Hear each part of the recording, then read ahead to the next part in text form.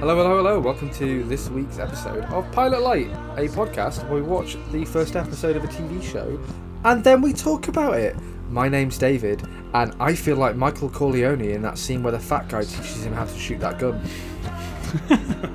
My name's Sam, and sometimes I like to hang out with people who aren't that bright, just to see how the other half lives.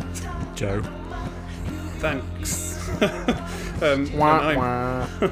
And I'm Joe, and welcome to Bro Street, in the Bro District, close to the centre of Bro Town, just outside Broborough, capital of Broland, in the Roanoke Peninsula of the Brosian continent. Population, Bro. Joe's been working on that for 6 days. I only watched the pilot like 3 days ago, so... So this week, we watched, as Joe has spoiled, the broiest show to ever bro or show? Suits. Which, what's the word? Incepted itself in 2011. Yes. I was going into this, and you've called it a bro show, Joe, on Bro Street, on the Bro continent. And I think you are right. But I don't know if it's the broiest show in the world. Like, it's the bro spectrum, isn't it? And we should maybe explain what we mean by that as well. But.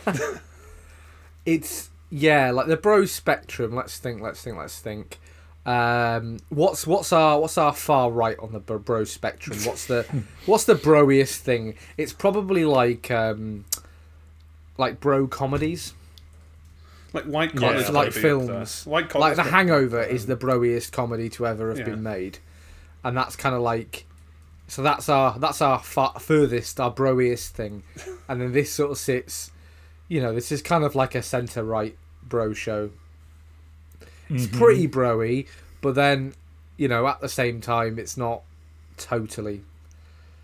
Yes, it kind of. Yeah, I don't know where we're going with this. No, I don't. So, Sam, will you give us a summary of the premise of this TV show? I will do so once I load it up. So if you could just fill for just. Well, I can give you the elevator pitch for this because it's quite interesting. So, right, go on then. This series revolves around two lawyers who, between the two of them, have only one law degree. Oh. Lols. Yes. So, but in this episode, the pilot episode, we see a guy, Mike Ross, who's on the run from a drug deal gone bad, and finds himself working for Harvey Specter, one of New York's best lawyers. So, it's kind of a weird show, this, isn't it? It's like one of those premises that on paper sounds all right, and then when you get into it, you're like, okay, and then it kind of gets better as the more that they lean on it. Yeah. Do you know what I mean? Like to sort of like get to the bottom of this premise, because it is a bit of an odd one, and like we can go back and forth on whether it's good or not in a minute. But when the show was first imagined by the creator, whose name is Aaron Korsh.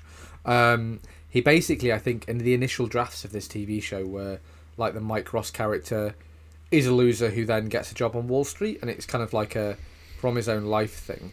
And they changed it to him being a lawyer in America, and then initially he was going to get a job at a law firm and basically just lie about the school that he'd gone to, because it's a weird thing in this show where the law firm that the Pearson Hardman is, they only employ Harvard graduates. They won't employ you if you've educated elsewhere, which Harvard is stupid douches. as fuck. Harvard douches, as they called it. That must contravene so many labour laws. But it's America and it's a hellscape. There are no labour laws. There are no labour laws. They're the lawyers. They're in charge. It's fine. What are you, a communist? So in initial drafts, Mike Ross has a law degree and is a lawyer, but didn't go to Harvard, and that's kind of like the thing. More passes, they basically decided that wasn't a big enough like con. So in this pilot, he doesn't have a law degree either. So he's not a lawyer. He didn't go to Harvard, yet he is practicing law. So he's a criminal. This is a show about a man committing crime. What we should say as well, which we haven't, is that Mike Ross, the main character in this TV show, is kind of like a genius who can remember everything that he reads. Because he says once he reads it, he understands it, and once he understands it, then that's fine. He can recall it at any point. So he's kind of got this superpower, really, of being able to just recall information. Which bit like does exist actually in It real is, life. yeah. It's called an eidetic memory. So it's not like a photographic memory, which is the term that gets thrown around a lot. It's an eidetic memory, which means that you can, like you said, you can recall like information that you've read, words that you've read. Not unlike yours two favourite shows, Psych. You know, that kind of character who's very good at, very perceptive and is able to... Hyper observant, yeah. Except the yeah, Mike Ross character couldn't be fucking less observant. he is both a genius and an idiot at the same time, isn't he? Which is quite fun. He is in terms of like 80s tropes, he's a slob. He's a slob pretending to be a snob, and it's kind of like a weird mix. And do you know what the MacGuffin is as to why this guy's a loser? To why this guy with a superpower is a loser? It's because he's addicted to weed, which is the weakest part of this entire show. Well, let's go through the plot maybe just as a kind of to give us a structure to go on, because at the beginning we see him, you know, he's like sat playing video games or whatever else. He is a loser, and he's in his roommate's apartment, and his roommate is a drug dealer who is selling marijuana to making tens of thousands of dollars a month selling marijuana. To all the yuppies in Manhattan. Question mark? Yeah. Cocaine? Yes. Heroin? Absolutely. Any kind of pill? Yes. Weed? Marijuana. No. What is funny though is that the marijuana becomes like this thing throughout the rest of the show. So the Mike Ross takes on this job for him, for his friend to deliver the weed, and then it ends up it's a setup. And no, he isn't just driving around the block picking someone up and handing them a bag of weed. It's a big. Why isn't this cocaine? Like, can we get? Why is this not an actual drug? But like, why is this not a Class A drug? Yeah, not a baby drug. Is it because they didn't want to make it look like the main character was like that bad? So they're like trying to make it seem like less of an offence, I guess. I think it's either that or there's some like ratings thing to do with Class A drugs versus just a wee bit of it's just weed. Class B, whatever. You know, just, who cares? It's basically like selling a plant. Yeah, but the drugs follow Mike throughout this episode really, in that he goes to this, he's going to sell it, and then ends up actually it's a police bus, which again is hilarious because there is a literal undercover police officers on a marijuana bus. It seems like a very, very strange use of it's police quite a time. big briefcase full of weed. I'll give him that, but it's not like. Again, I feel like it's hundreds of pounds, isn't it, as opposed to thousands and thousands of pounds. He's going to get paid £25,000 for delivering. But I don't think he's allegedly getting paid $25,000, $25,000 in 2011, and all he has to do is take this briefcase of drugs to this hotel room. Now he agrees to it for various reasons, but like, that's not $25,000 worth of weed. You would need like a shipping container to fill with enough weed to be this saleable. And he probably couldn't get that into a hotel room, to be honest. I can only assume that there was a draft where it was cocaine, and like you said, Sam, for some reason the network was like, no, this isn't that kind of show. But they kept all of the economics. Make him more redeemable by just downgrading the drug. You know, he's still a lovable character if it's just weed, you know, whereas if it's something more serious, it's a bit kind of like, well, actually, he's a real... Well, yeah, I could not love a cocaine addict. Yeah, exactly. All the dancing. All the dancing, ugh. But the other... So, as I say, this suitcase full of drugs kind of follows him round, because he once he realises he goes and sees there's a bust, he takes it back home with him and he keeps it in his house for some reason, and then as we progress through the story, he's taking it into the office again for some reason, this is kind of like the MacGuffin, as you say, Dave, throughout the episode, isn't it? Is that he's got this old life which he's trying to leave behind, and what he gets is an opportunity to become commit an even more serious crime. Yes, even selling some weed. Yeah, actually impersonating a lawyer because he doesn't have a law degree. So he's passed the bar though. Like he does that's about the thing. He has passed the bar. He did it on a bet. Yeah, and I think he did it. We also see at the beginning of the episode that he's passed the bar for someone else. Yeah, he takes. So, He's like a. It comes up later on in the series that he's like a. He's a test. He calls himself the test genius, and basically it's like a word of mouth thing where you can pay him money and he'll go and take a test for you. So that's kind of like all like baked into this character being like knowing the law, is that he has, you know, basically he's read loads of law books and he has essentially studied for all these exams so he can earn money by passing them, but like, you know, without actually achieving anything. There's some line about him getting. There's some line about him getting kicked out of school or something, but we don't really get much of that. No.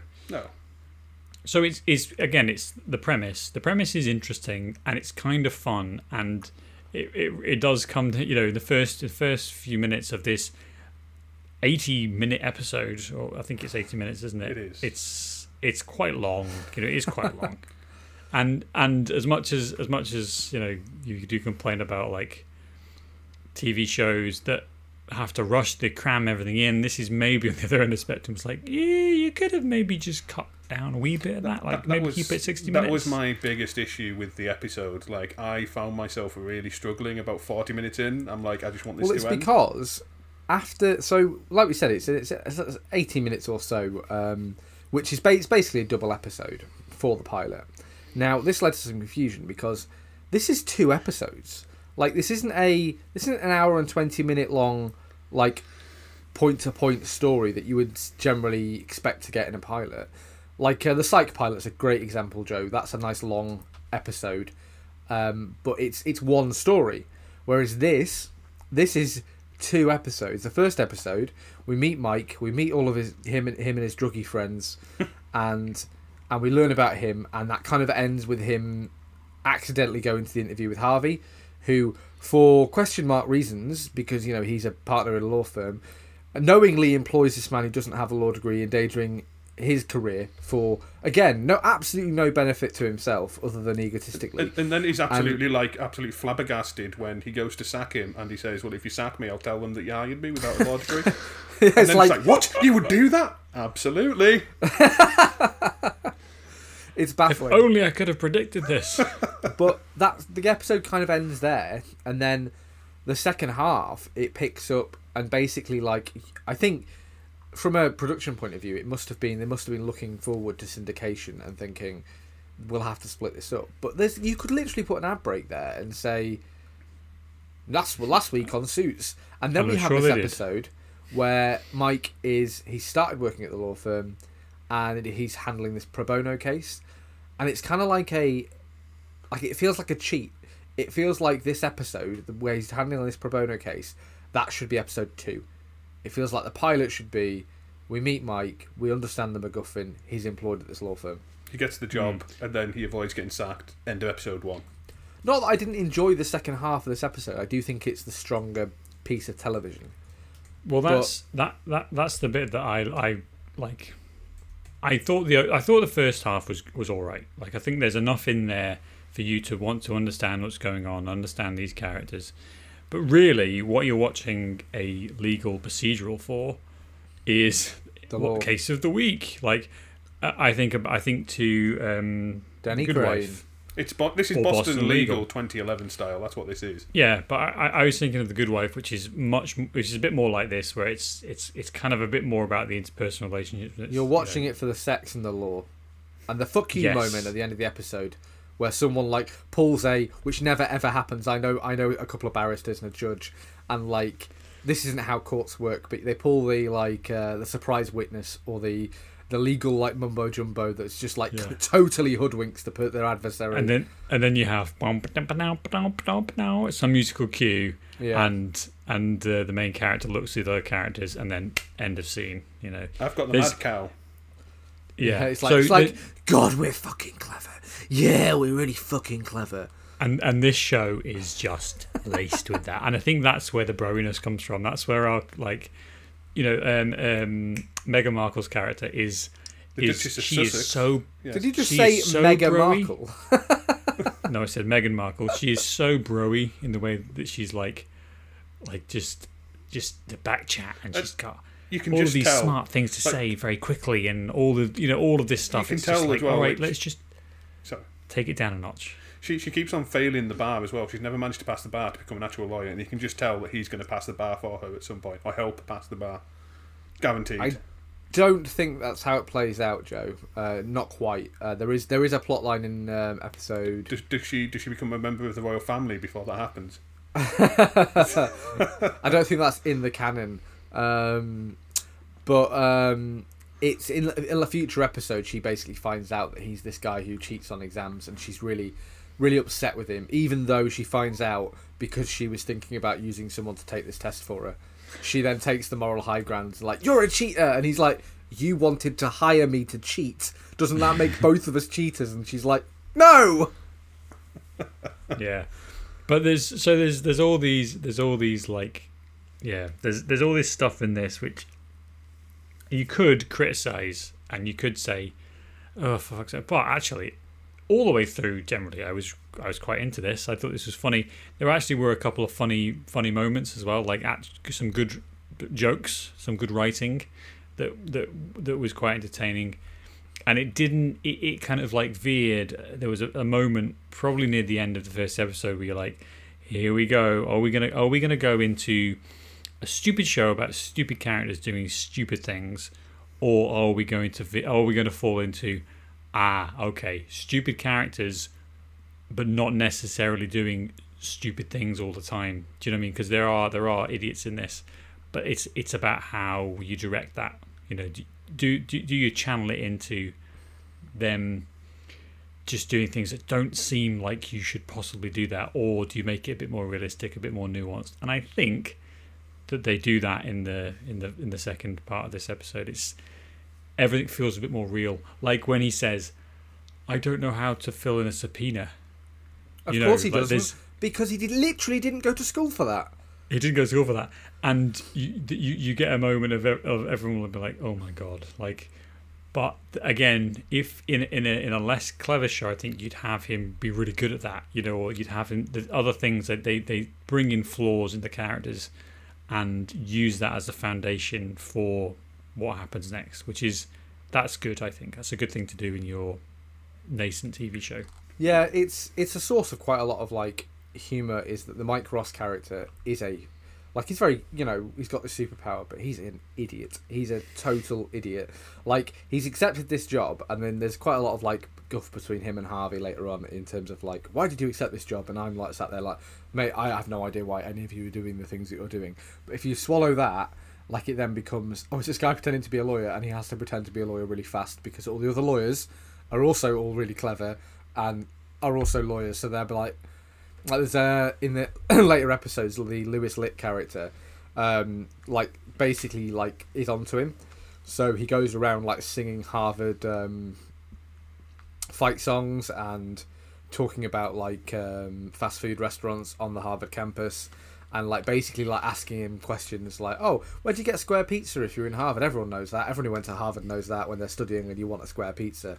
And like there's loads of stuff like that that's played for laughs, and like it's a great opportunity to have tension. Like it's a great source of tension in this already quite tense like legal show, which is a comedy. I think, you know, which is the overriding thing, is that this isn't meant to be The Good Wife.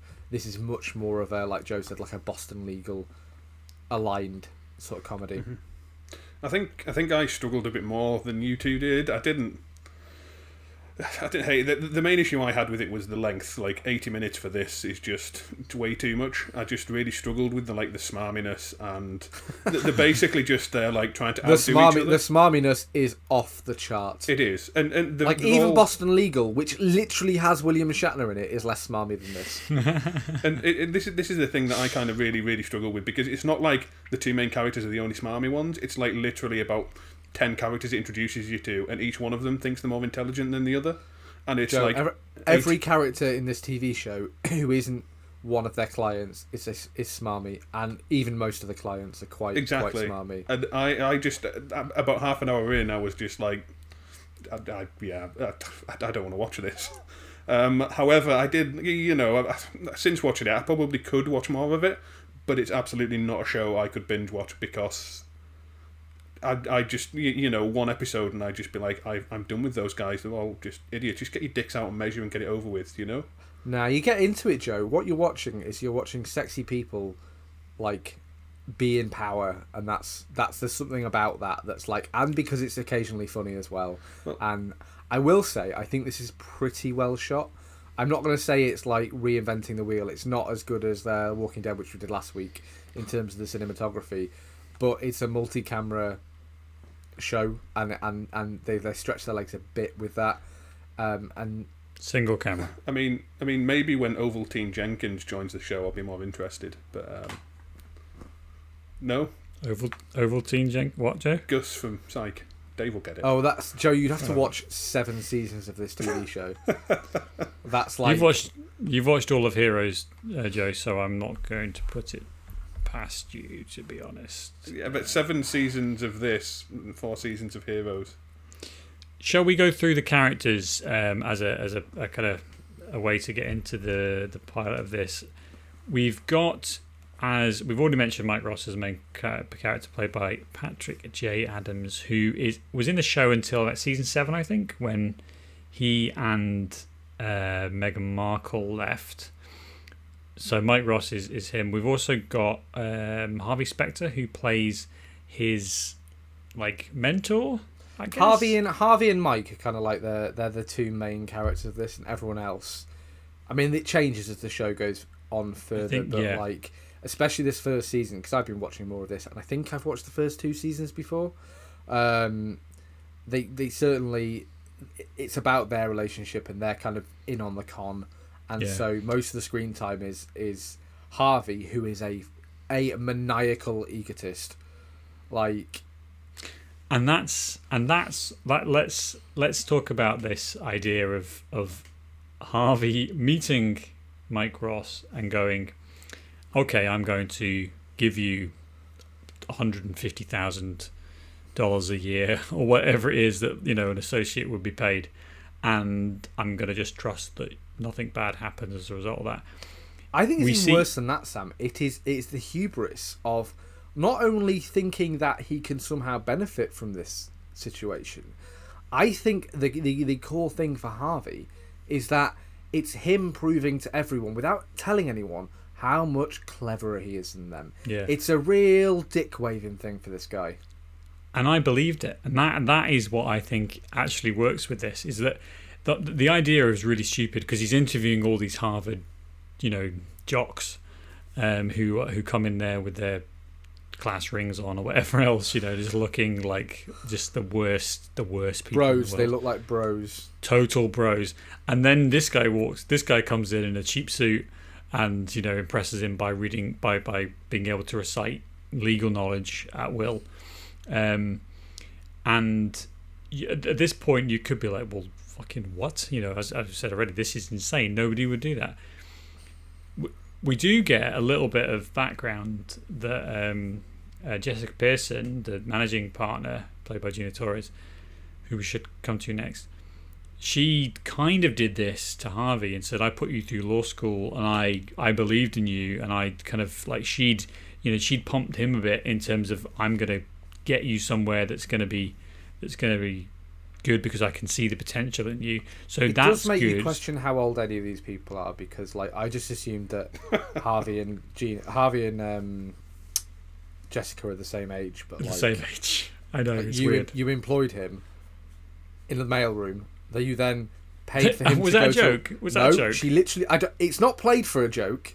She says, "I gave you a job in the mailroom, and then I sent you to law school, and spent hundreds of thousands of dollars on education, and then I gave you a job, and now I'm promoting you to senior partner, which is like one step below her job." And it's like, how much time has elapsed? Are these people, She's talking about him in terms of succession as well. Like, am I going to give him? Yeah. Like, in 10 years, when I.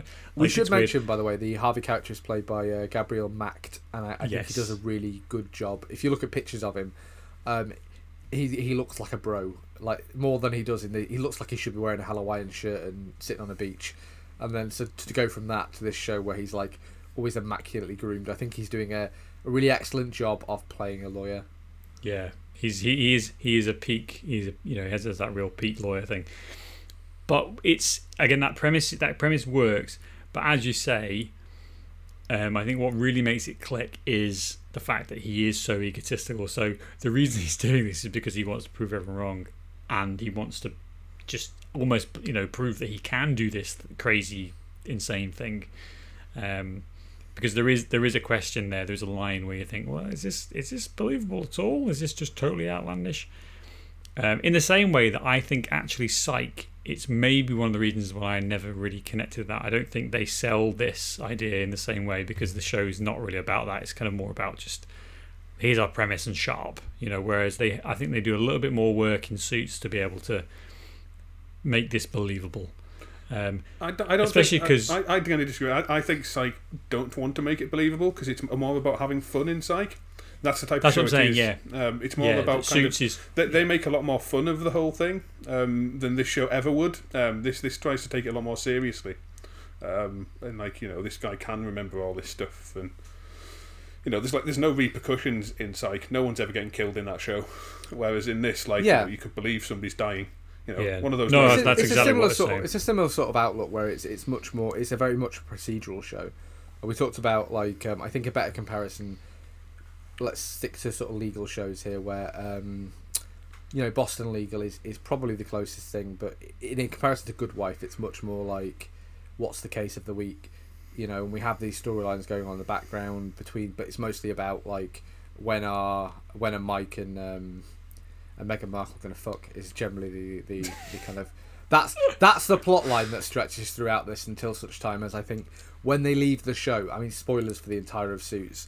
When they leave the show, I believe the two characters they go off together to run a legal aid centre somewhere. So it's like a nice, but you always have that in a TV show, don't you?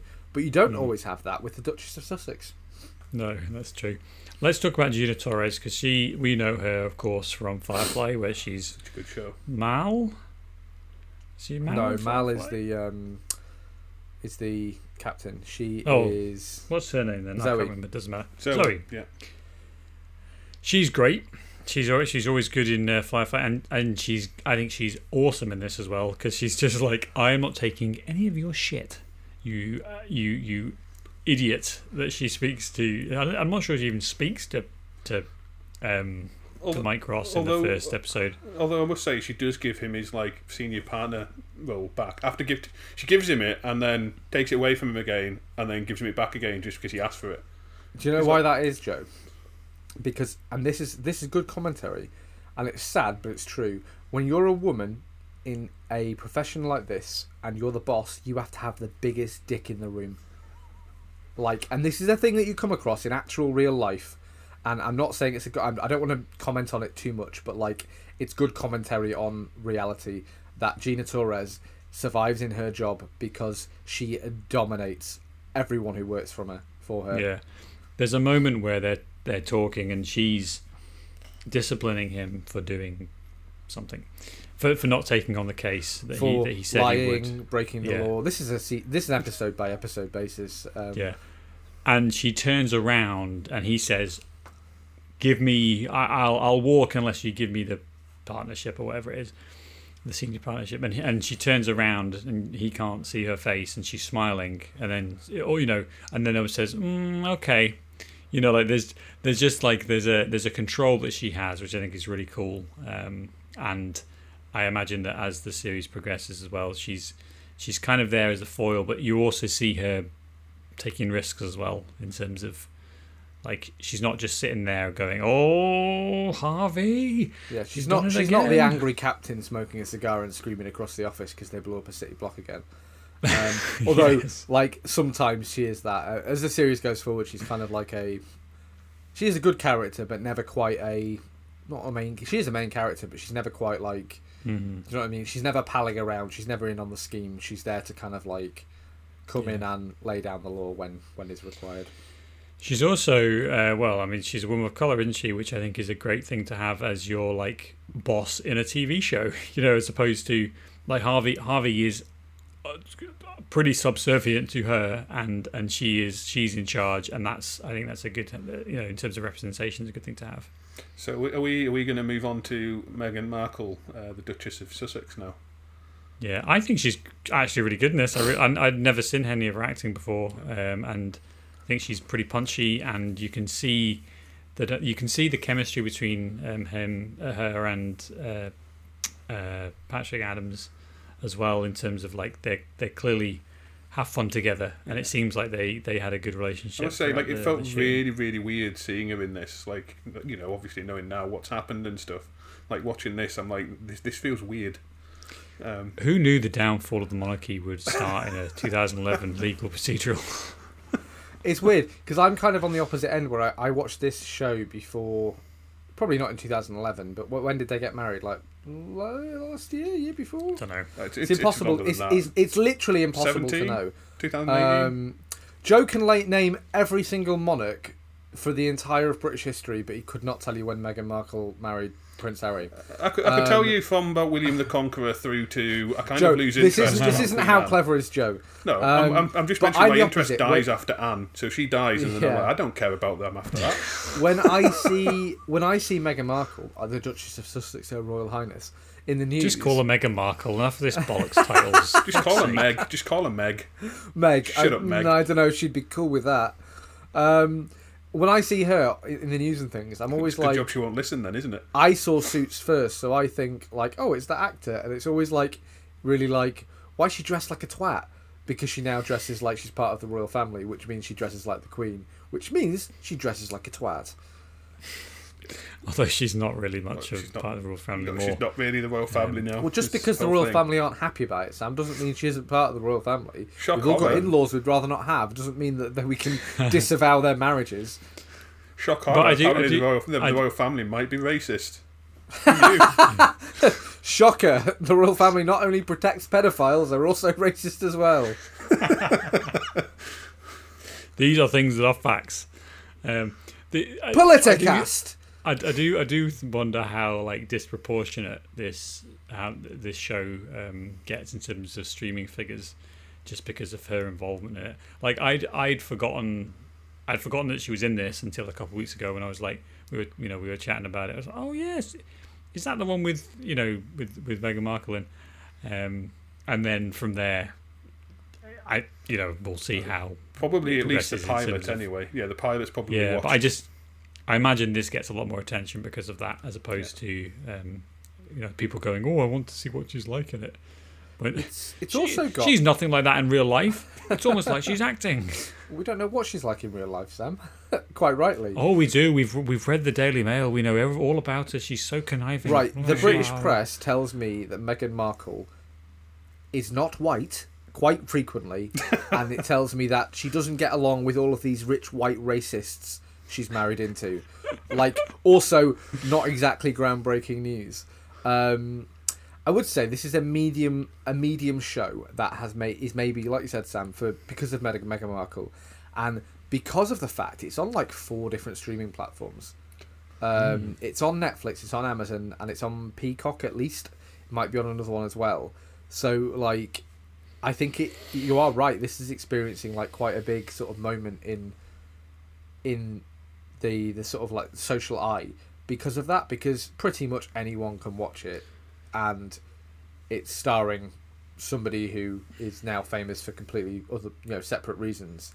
It just means that like quite a middle of the road show, I would say. I don't think this is like anyone's favourite show ever. No, there's a funny thing later on. I think in maybe season 8 or 9 where Mike Ross comes back and asks, "Oh, because they get married? How's Rachel doing?"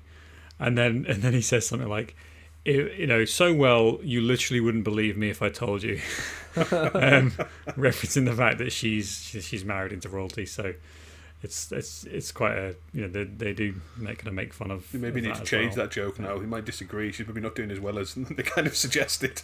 I don't know, man. Yes. I just wouldn't be getting any cars myself. Yeah. Let's move on. Let's talk about Rick Hoffman playing Lewis. Now, I don't want to be unkind. I do think that this is one of the most unattractive men I've ever seen in my life. Which, by the way, is quite at odds with the fact this is a guy who is not that old, not that bald, and who is in pretty good shape. You see him at a gym in the second or third episode, and he's like with his shirt off, and he's like, it's kind of like a thing where, what's the word I'm looking for? He's somehow less than the sum of his parts. And again, we're not body shaming this guy, but it's kind of nice to see like a realistic human being in a TV show. Yes, that was like what I. Someone you might meet on the street, rather than like Meghan Markle or anyone else on this show who is beautiful. And it's just kind of like but that's kind of plays into his character's insecurities as well, because he knows, even though he's in a sitcom, he knows he is the least attractive person on screen at all times. And he's got a real thing about it. You know. There's that phrase which I think he's a good character actor. You know, that's such a shit-eating phrase. That means he's fat or he's ugly. That's what character actor means. It means you're fat or you're ugly. It means you always play a fat guy because you're a fat guy.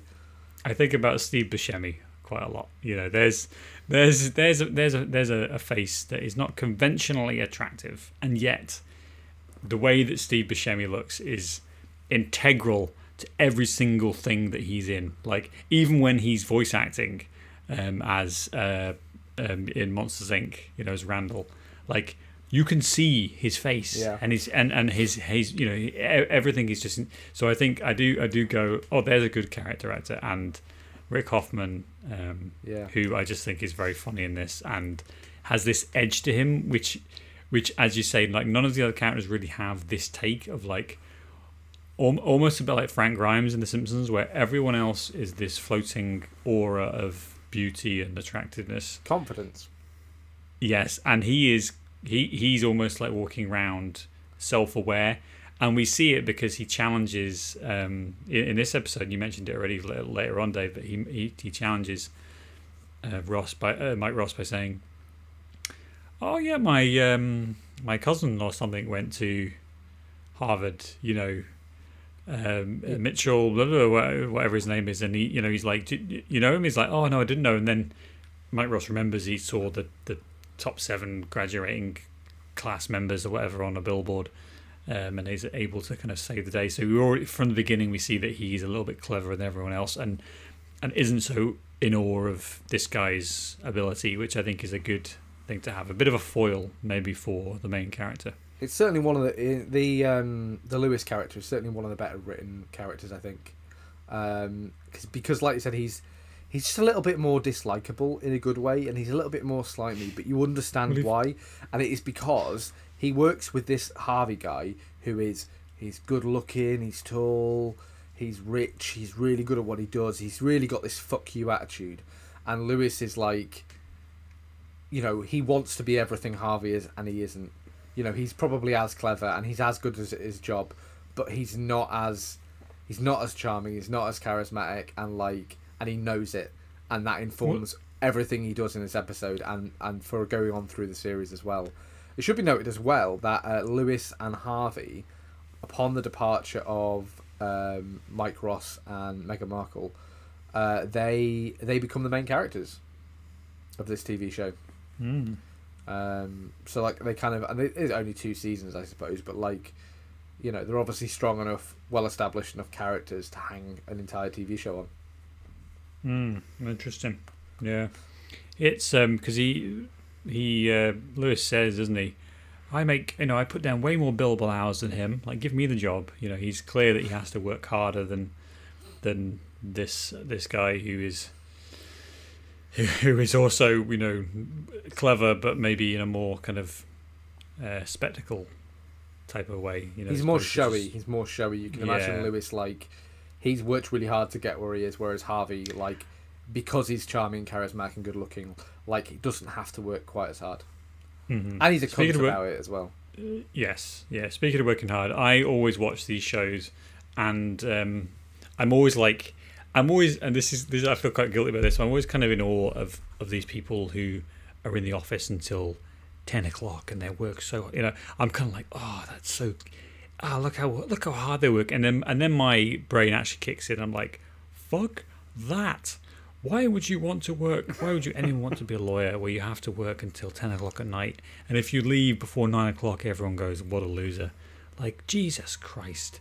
like the law culture that this show portrays, and as does Boston Legal, as does Good Wife, and all these other legal procedurals, just awful. He also gets mocked for having a suit, like 5 suits that are only worth 100 quid.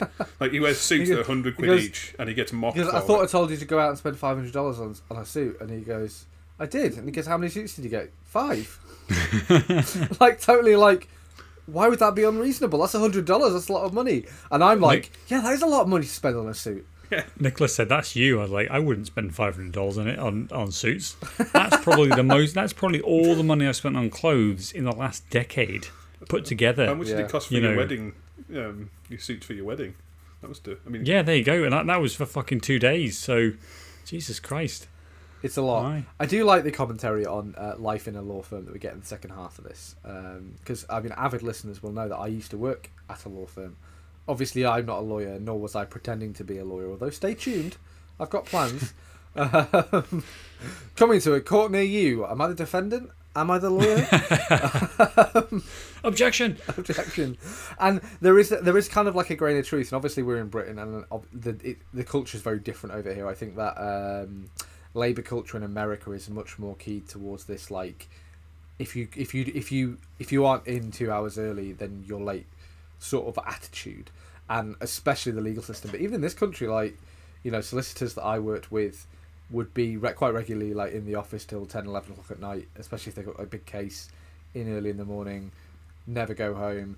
But also, I will say, exactly as well groomed as the people in this TV show, and exactly as well dressed.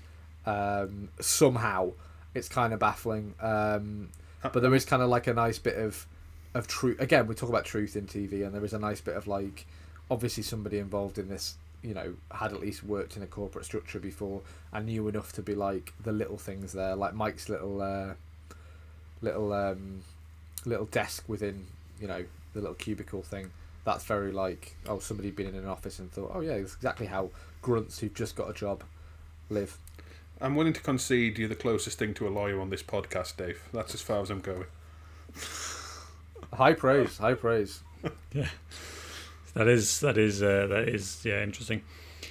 The legal case in this is a one of alleged sexual assault, isn't it? In the workplace, which is all very kind of that's pretty relevant. Quite a lot of that in this show. I've watched maybe 6-7 episodes in the last week or so, and it's quite like a running theme. Is that like obviously and it's never played for like, oh, look at these women trying to, get paid. It's usually sort of on the side of the accuser, as it should be, I should say, which is except kind of like this episode, where we see so we have the complainant, yeah, that's right, isn't it? Who is it's different in America than it is here. Yeah, accusing her boss of inappropriate behaviour. Then she gets fired, and it's kind of where the pro bono element comes in. This law firm wanting to show how much it cares by helping this woman. By assigning the newest and lowest ranked member of staff to the case. Who's not even a lawyer. That's how, and this is Harvey, because Harvey's like, I'm not doing pro bono work because it's beneath me. So instead I'm going to get this non-lawyer to do the work. And then we get to see how we do get to see it, like the mechanics of how you develop a case, which I kind of like. There's a bit where they say, you push where it hurts, like a doctor. You push where it hurts, because that's how you find out what the weaknesses of the defendant's case is. So they push where it hurts, and that leads to another woman who also has complaints, but is kind of like refusing to testify. Doesn't really want to get involved, and then it ends up that she was actually paid by the defendant's lawyer to say that she was, but waste their time really until so this is all to cover for the woman who's actually hired them. This is like a second case they think they found, but it's kind of like a trick. I will say from a legal point of view, and obviously I'm not American, in this country, if you did any of this shit, like I used to work in employment law when I was at the law firm, and like it's the employment law, sexual harassment and things, is dull as dishwater in terms of like the actual like process of proceeding in a case. It's lots of paperwork, lots of writing to and hearing back from the court, and absolutely no lawyers going to your house and threatening you. None of that, because you will be struck off being a solicitor if you get up to any of this shit. So again, like, I would love to know from, you know, an American listener, if we had any, and also if they're a lawyer, exactly how in prison would you be if you did any of the things that these lawyers do in this episode. Mm-hmm. But at the same time, because it's a civil case and not a criminal case, they basically use this as leverage to get the woman, the actual person who's been assaulted, like, you know, leverage and money and whatever else. So because they threaten him and say, unless you you know, give us what we want right now, we will go to the bar association or whatever it is. And it's a real big dick. It's a big dick moment, Sam. Where they're like, right, well, you're gonna give this woman her job back with back pay, and pay education for the son as well. No, but that's like an afterthought. They turn away, and Harvey's like, it'd be a shame if she had to pay to send her son to college. And they kind of like exchange, like, we're fucking scumbags, smile, and turn around and go, and you'll throw in $250,000. And the guy's like, hey, rah, rah, and his lawyer's like, well, yeah, fine, we'll pay it. As Harvey says, I'm not about caring, I'm about winning. They don't give a fuck. Yeah. Yes, these amoral monsters. And Mike isn't, and I think that's an important part of why this show works, is that Mike is kind of like our audience analog. He's not a lawyer. He doesn't understand how these people think, how they act. He's also quite a moral character, which you get a little bit of in this TV show, and a bit more of later. Like, he has like a code of ethics, and he won't, you know, he's not a total scumbag. I'm sure he becomes a total scumbag, don't worry. One more thing of stupid legal stuff, because and The Good Wife was rife with it, is basically they're explaining duress, the concept of duress, that that somebody was under duress because they were assaulted and they went to HR, and HR said, well, he's the boss and he's going to tell us, and that's the concept. So it's not like fucking complicated. Do you think a judge would be able to understand this? And yet they take it the next step and say, Your Honour, imagine if the bailiff was assaulted by you. Would you be the one to judge, to pass? It's like, I think the judge understands what duress is. I don't think we need. And it's like, there's a lot of like, it's for the audience. It's a lot of lawyers, that these are characters saying something incredibly like obvious, but to underline how clever they are. For the audience benefit. For the audience benefit, as opposed to, yeah. But that annoyed me. It's a minor point, but just you get this all the time, and especially American legal shows, where, as you say, 98% of what happens in a law room, a courtroom. Sam Jordan's law room. Guilty. What happens in the legal room is very boring. I don't think that's better, Sam. A courtroom. Legal room. Courtroom, listeners. The law room. You know when I said that Dave was the closest thing to a lawyer on this podcast? I think we've just proved that that's not a very high bar. The judgment space. It's a very low bar. Yeah, now bang the judge hammer and let's move on from this. So, I think overall, I'm going to let Joe speak because we haven't said anything. He hasn't said anything in a while. But like, there are. But first, before I let you speak, Joe, I'm going to go for it for 20 minutes. Absolutely, I'm going to talk about the movie Rope. No. What I want to talk about is there are things in this episode which aren't amazing in terms of like the narrative, in terms of the character development, in terms of how long it is. And I think, Joe, as like out of the three of us, I think you enjoyed this the least. So I want you to tell me, like, you know, what would you wish they could have done better? You know, talk us through it. My main thing to make this show better, and I think I touched on it before, would be to not have it as a double pilot.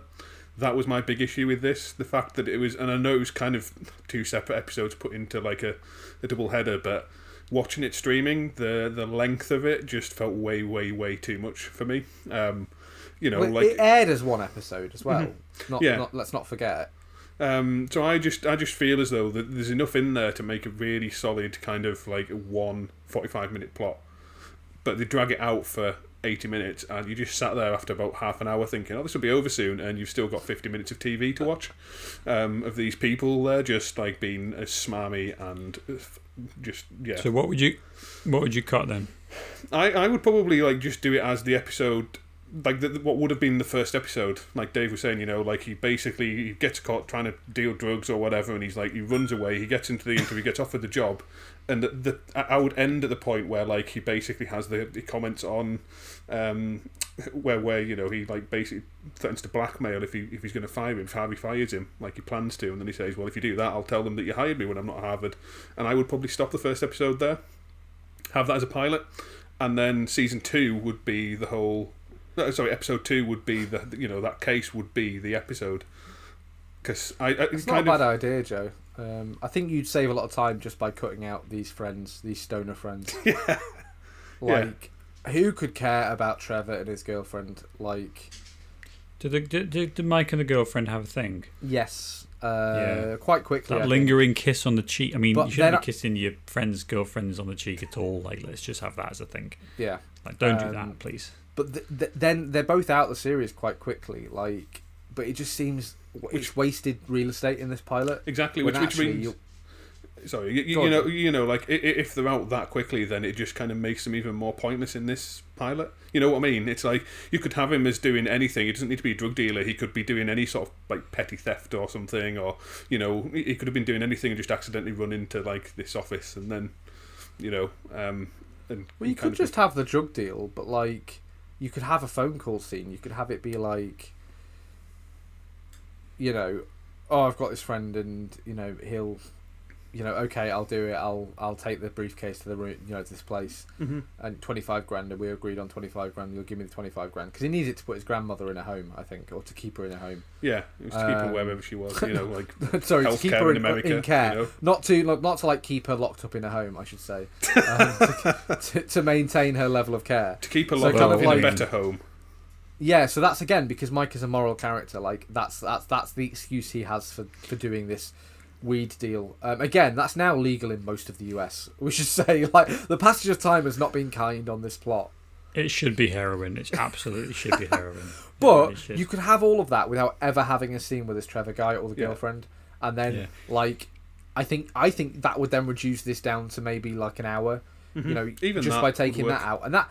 You know, 10 minutes extra in one of these episodes, because the normal episode is about 42 minutes, I think.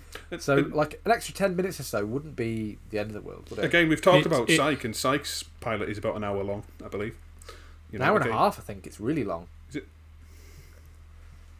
It comes to the point of, like, what do you know, what's a good pilot? And that's a question that we talk about a lot. Hoops. Because... Yeah. But really, you want to be getting across like what's the basic premise of this show? What am I going to be expecting to come back to next week or in 5 seconds when Netflix loads the next episode? Like, there's that thing of give me the framework that you're working with, but also show me something new. And there is a challenge in that, especially for procedurals where you have a pretty set structure. Like, you have to have the case comes in, and then they find things out. Then there's a challenge at some point that they have to overcome, and then you have the quippy line at the end where the good guys figure it out and the bad guys. There's all these things that have to fit into place.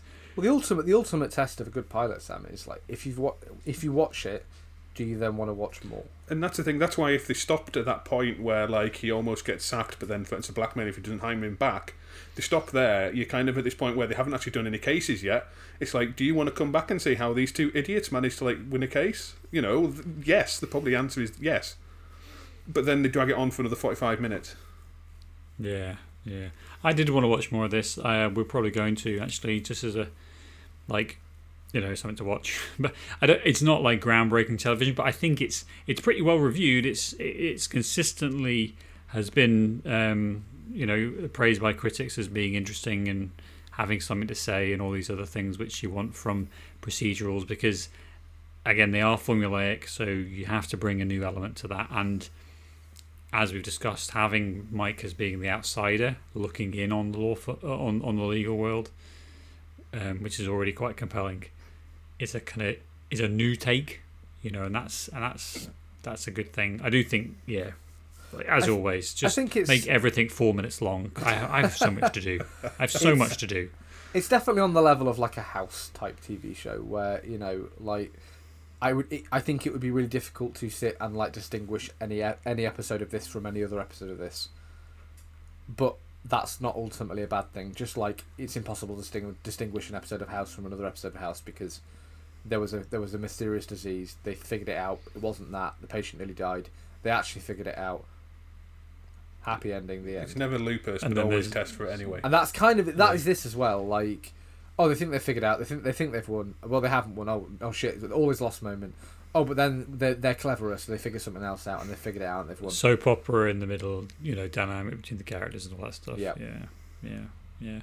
But no, I get where you're coming from, Joe. But I think this is something that I will pursue and carry on watching, and then trash it in 2 months' time when I've watched another couple of seasons. And go, that's terrible. It's awful. I'm not watching any more. Why did you tell me to watch this, Dave? Yeah. Yeah, there'll be some blame thrown around. I will sue you. This is a fun, pretty sleek, pretty good looking show. It's worth watching, really, and it's also on Netflix and Amazon Prime. Which is always the low bar to achieve, isn't it? In terms of is it free to watch? Bing, bing, bing. Is it on Netflix? Because they've got the best app. Like, don't make me watch something on Amazon, please. It's just dreadful. Well, next week we're going to be watching on something on Amazon now, Sam. Conversely, the Amazon Prime app on my Xbox is much, much better than the browser or anything else. And Netflix is kind of the opposite. All the Netflix apps are pretty okay. Anyway, this isn't interesting. Listen to us talk about apps. Yeah. Well, we'll be back next week with another show that I really hope won't be 18 minutes long. I really hope it won't. Can we just give ourselves a little pat on the back, guys? This is neither a TV show from the 90s or a TV show set in the 90s. Oh, that's good. That's good. Well, let's delve for next week. Yeah, let's delve. Yeah, let's go right back to 1991. Let's do the Fresh Prince again with Joe. Oh, yeah, we should go back on our back a little bit, and actually talk about it more competently than we did the first time. Yes, that'll be fun. That's probably a terrible idea, but I'm on board as usual. Yeah, let's keep this roundabout going. So we will see you next time, listener, and thanks for listening.